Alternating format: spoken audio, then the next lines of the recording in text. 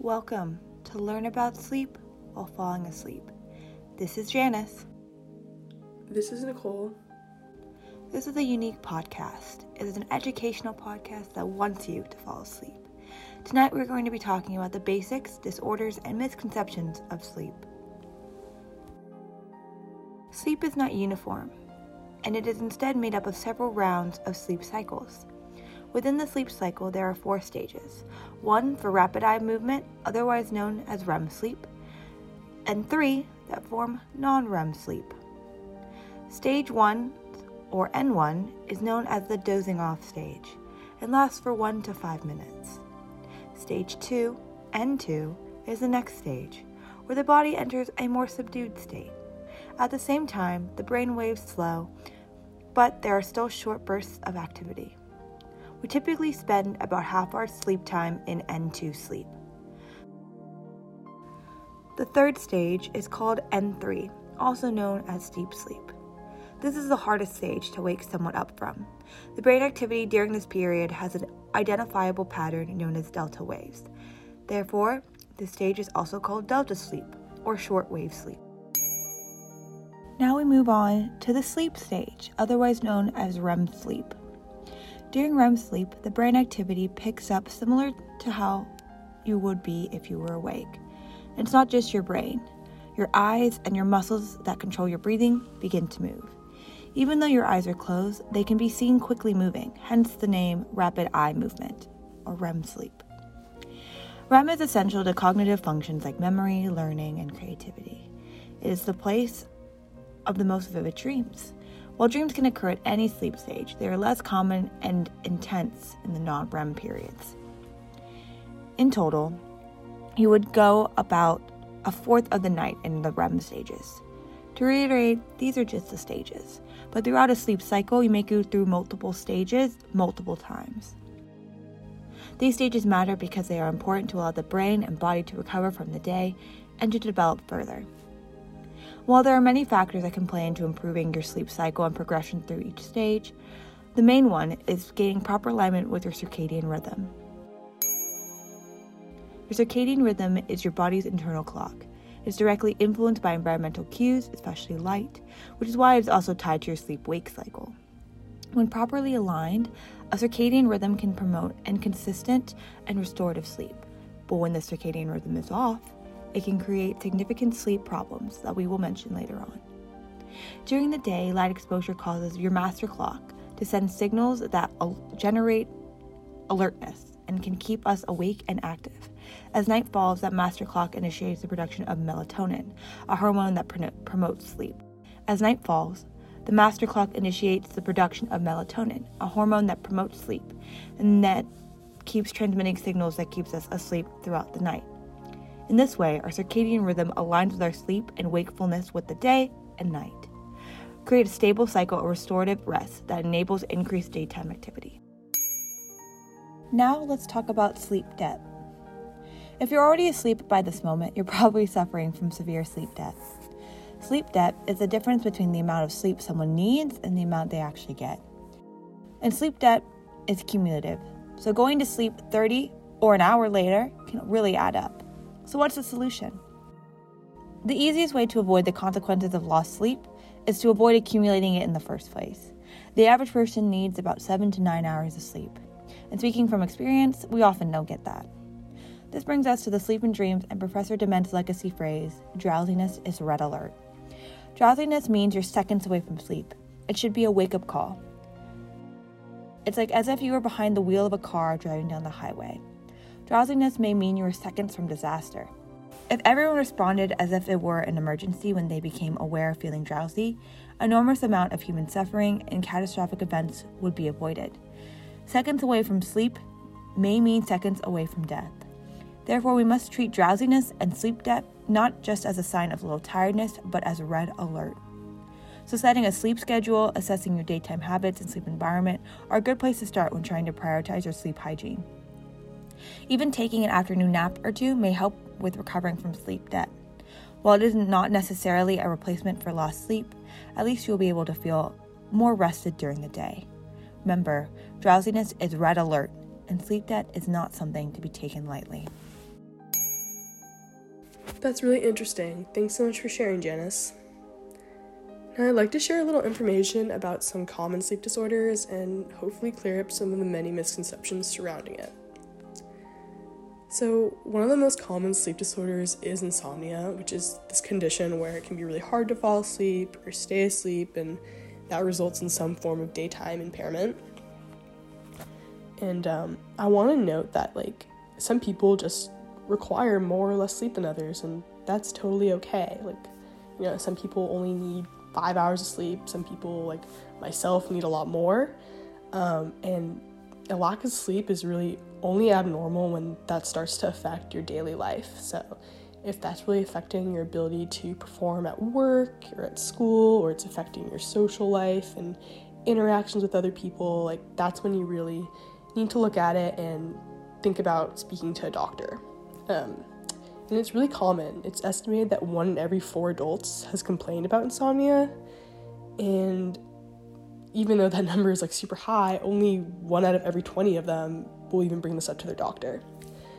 And insomnia has been linked to increased risk for depression, generalized anxiety disorder, and coronary heart disease.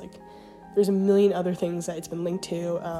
So it's really important to speak up and reach out to your doctor if you think you might be experiencing this, because they can definitely try and help. So there's 3 different subtypes of insomnia: chronic, short-term, and then other unspecified types. And chronic insomnia requires symptoms that occur at least 3 times per week for 3 months. And then a diagnosis of short-term insomnia typically requires just 3 months or less of these symptoms. And then any symptoms that don't meet these frequency requirements are just categorized as other insomnia disorders, and that is determined by a provisional diagnosis from your doctor. So there are several different types of treatments to help this. Prescription medicine, so antipsychotics and antidepressants, have been used to help sedate people and kind of bring them some relief, and there is a lot of success with that. But another misconception is that, when people are able to fall asleep on these drugs, they think that they're getting good quality sleep. And in reality, it is just sedating them. It's not necessarily, the same good quality sleep that you really want to be having. So that's just really important to note. And then a non-medication route to try and treat this disorder is through CBT, which is cognitive behavioral therapy. And that really focuses on exploring this connection between the way we think, things we do, and how we sleep. And that's also shown some success with helping people with their insomnia.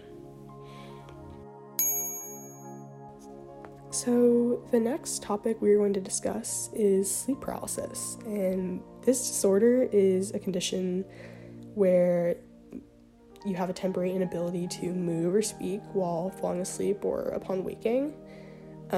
Conservative estimate is that 6.2% of adults have experienced at least one sleep paralysis episode in their lifetime. I personally have really struggled with this, and I can speak on, especially my first experience with it was seriously one of the most frightening things that's ever happened to me. I fell asleep, and my mind woke up, and I could hear the people around me talking, but I couldn't wake my body up, and it was so scary because at the time I really thought I might die or I was dead. I was what is going on? And when I spoke to my parents, when I finally did woke up and I spoke to my parents and my friends about it, they kind of looked at me like I was crazy. And it wasn't until I reached out to a doctor about it and started doing my own research online where I found out that this is something that other people experience. And yeah, my first experience with that is really common. Most people's first time having sleep paralysis is very distressing, but as they continue to have more episodes, they will become less frightened over time because they know that they will eventually come out of it. So yeah, the treatment for this, there isn't a medication that has been proven to be super effective at treating this. there's some medications that improve cataplexy that can help, but pretty much what causes sleep paralysis is usually like just a lot of stress and irregular sleep schedules. Like the people who seem to get it the most often are like students and psychiatric patients, and you know, especially with students, like they're up all night, like doing work, you're up at weird hours, you're not sleeping as much, you're sacrificing sleep for exams. Like it makes a lot of sense that this population would experience sleep paralysis, and also common in anyone who just has irregular sleep schedules. I know for myself, I experienced it the most when I was jet lagged and traveling, and I would experience it on planes. When I would fall asleep, was usually super tired, maybe I had an early flight or hadn't slept in a long time, and that's when I would experience it. And so the treatment for this is pretty much just maintain a regular sleep schedule and decrease the amount of stress you have.